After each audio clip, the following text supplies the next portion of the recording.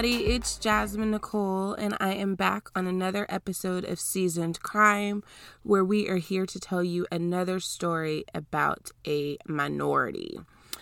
Today's story is about Rebecca Zhao. Rebecca was born in present-day Myanmar, March 15th, 1979. She spent some time living in Nepal and Germany, and then she ended up settling in the United States. Rebecca got married to a nursing student named Neil Palipa in 2002. They divorced in 2011, but before the divorce was fully complete, Rebecca began dating the CEO of Medicis Pharmaceutical, Jonah Shaknai. Jonah was the second highest paid CEO in Arizona at the time, so, Jonah had some money.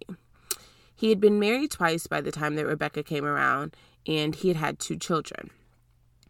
Jonah owned a property in Coronado, California that claimed to be located in one of the best locations in San Diego County.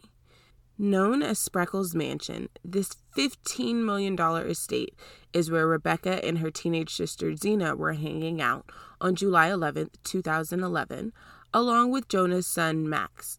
According to Rebecca, she was using the bathroom, and when she came out, she found Max on the floor. It seemed he'd been riding a scooter and somehow had fallen over the second-story balcony. Rebecca yelled for Zena, who quickly called 911. Max was rushed to the hospital after suffering injuries to his spinal cord and his facial bones. The injuries to his face were so severe that they were causing issues to his breathing and his heart rate. 5 days after this terrible accident, Max succumbed to his injuries. So, terrible thing. Rebecca's at the house, Rebecca and her sister at the house, and according to Rebecca, she was in the restroom, her sister was away in another room, and she came out of the bathroom and saw that Max had fallen over the banister. So remember, Max's accident happened on June 11th. So on June 12th, the day after this horrific accident, Rebecca took her sister Zena, who was with her at the time of Max's accident. She took her back to the airport, so the sister was going back to Missouri. And while at the airport, Rebecca was now picking up Jonah's brother, Adam. Adam had just flown in from Memphis, to be there for Jonah and, his family. Because at this time, remember, it took Max 5 days before he passed away. And so this being the next day after the accident, Jonah's brother is there, Max's uncle, has come to be with the family. So that exact evening, after Rebecca picked him up from the airport, Adam, which is the brother, Rebecca, and Jonah, they met up with some friends. They went to dinner. When they left the dinner, Adam and Rebecca, they went back to the Spreckles Mansion, and Jonah went to go be by Max's bedside for the remainder of the evening. So I'm not sure if, why they didn't all go to why didn't they all go with Max, or why they didn't all go back? I don't know. But Jonah went back to Max, and Rebecca and Adam went back to the mansion. So back at the mansion, the neighbors said that they heard really loud music all throughout the night. But other than that, from the outside looking in, everything seemed normal. However, on the inside, things were anything but. Around 6:45 a.m. the morning of June 13th, Adam finds Rebecca's nude body hanging from the balcony with her hands and her feet bound. She had a long-sleeve shirt wrapped around her head with the sleeves of the shirt knotted in her mouth, and there was what appeared to be duct tape residue on her legs. So Adam attempted to do CPR, but he wasn't getting anywhere from it. So within minutes of him finding her, Adam texted Jonah to let him know what had happened, and he also called 911. When the paramedics got there, Rebecca wasn't hanging anymore. Adam said that he had cut her down before they got there because he didn't want anyone to see her like that. The paramedics worked really hard to try to revive Rebecca, but they failed to do so, and she was pronounced dead at the scene. So, think about it. Now we have Max, the son, who had the terrible accident. And the next day, we now have the girlfriend who has, been found dead at the mansion. Again, it's a little bit strange. So, there were a few more things about the scene that were really strange as well. The rope that Rebecca was hanging from, it was tied to a bedpost in the bedroom. And painted on the door in that bedroom was a message that says, quote, "She saved him so you could save her," end quote. I mean, obviously foul play was suspected from the very beginning. So they did an autopsy on Rebecca's body to try to figure out, what may have been going on. If there was any, toxicology reports, they did forensic reports and all of those things. So they ran all the tests, but all of the tests came back with absolutely nothing. They didn't even find outside DNA at the scene. The only DNA that was found at the scene was Rebecca's. So they didn't even find DNA from another party at the scene at all. In regards to the fingerprints, there weren't any. At the actual scene, there were no fingerprints. Not even Rebecca's. There was a lot more than that no one could fully explain. I mean, if things didn't get even a little bit more strange, it turns out after further review, the knots that were tied that bound Rebecca's hands and feet, those knots were known as nautical knots. Now, depending on who you talk to, some may say that they're hard to tie, and some may feel that maybe, they aren't that hard.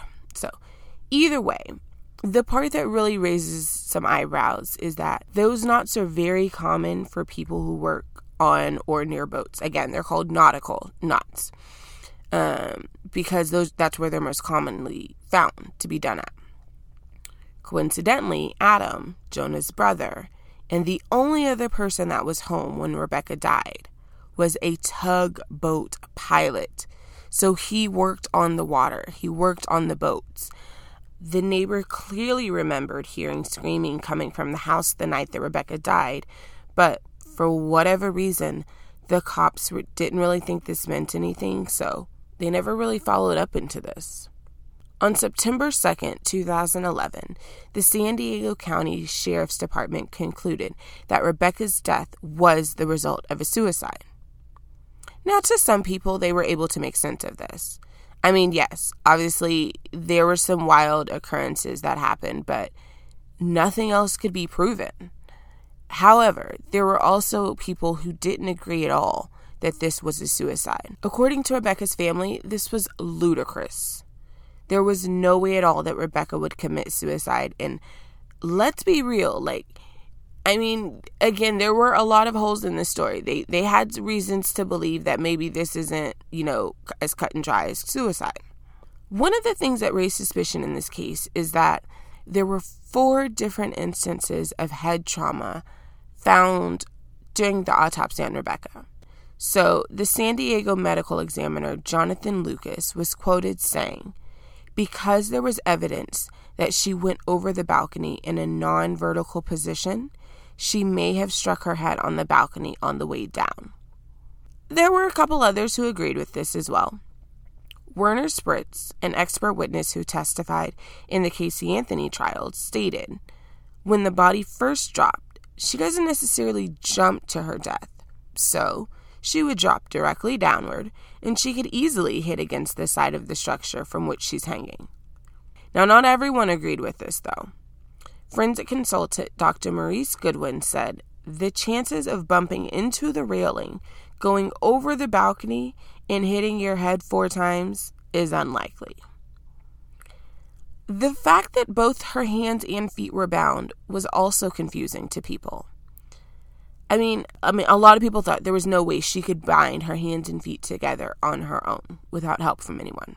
So San Diego Sheriff Roy Frank did speak to this, saying, quote, "There are documentations of incidents throughout the country where people have secured their hands and feet as well to commit suicide," end quote. So he believes this would be done to prevent a person from possibly changing their mind in the middle of it. The police did end up showing a reenactment video to prove that this was possible. The woman in the video was shown wrapping the rope around her hands in front of her several times. Once that was done, one hand was slipped out, Then both arms were placed behind her back, at which point she rebound the hand that was removed. The bound hand then tightened with an aid that could have been a string that was similar to one that was found in Rebecca's hand when they found Rebecca. Police did everything they could think of to see if there was any definite proof of foul play. They served Verizon and AT&T with warrants for Rebecca's billing records and the actual cell records.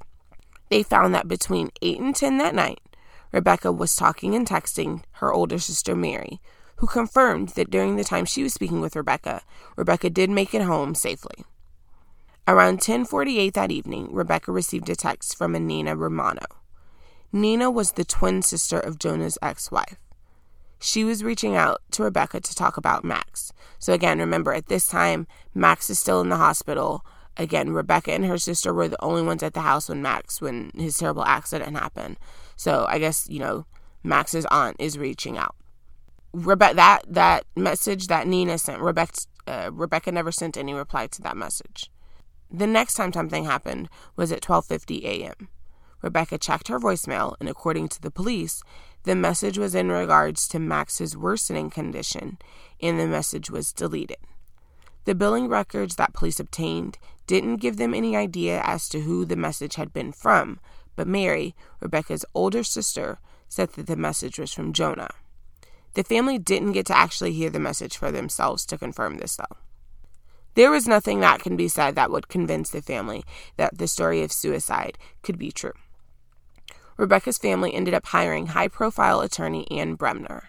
Anne believed that the suicide ruling was extremely suspicious and ended up taking the case pro bono. She brought in renowned forensic pathologist Dr. Cyril Wetsch to perform Rebecca's second autopsy. Dr. Wetsch ended up testifying to his findings in court.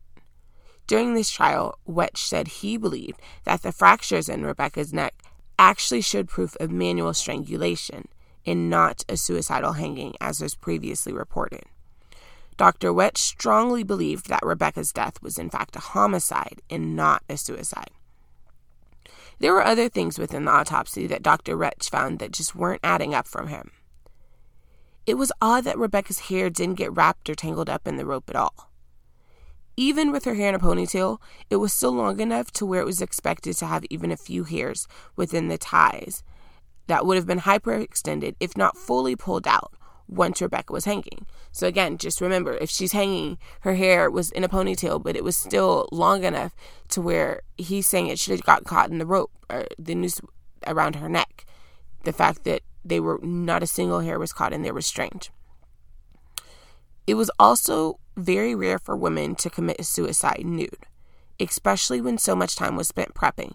So again, Rebecca bound her hand and she tied the rope around the bedpost. There was the message on the door. So he's saying the fact that all of this was done prior and she was nude, you normally don't find that, especially with women. Women normally think about like the after. Women normally think about who's going to find them or, how they're going to be found more. And so it's very rare for a woman to do that nude, he's saying. The worst of it all was that the evidence showed that Rebecca was sexually assaulted prior to her death. When the public got a hold of the story, there was a lot of media scrutiny in regards to the deaths of both Max and Rebecca. This story made international headlines. Everyone from Dr. Phil to Dateline stories trying to explain how or if any of this was really possible. The true crime world turned this story in and out, and yet a lot of people have a lot of doubts about the conclusions of the investigators. There was just so many holes in the story, it was laughable to some how the investigators claimed to the conclusion of suicide. To this day, Rebecca's family still believes that there was foul play involved. They have since launched a website, justiceforrebecca.org, to help raise money to get donations so they can continue to do their own independent investigation to try to prove any foul play. But as of today, nothing additional has been proven. And that is the story of Rebecca Zhao.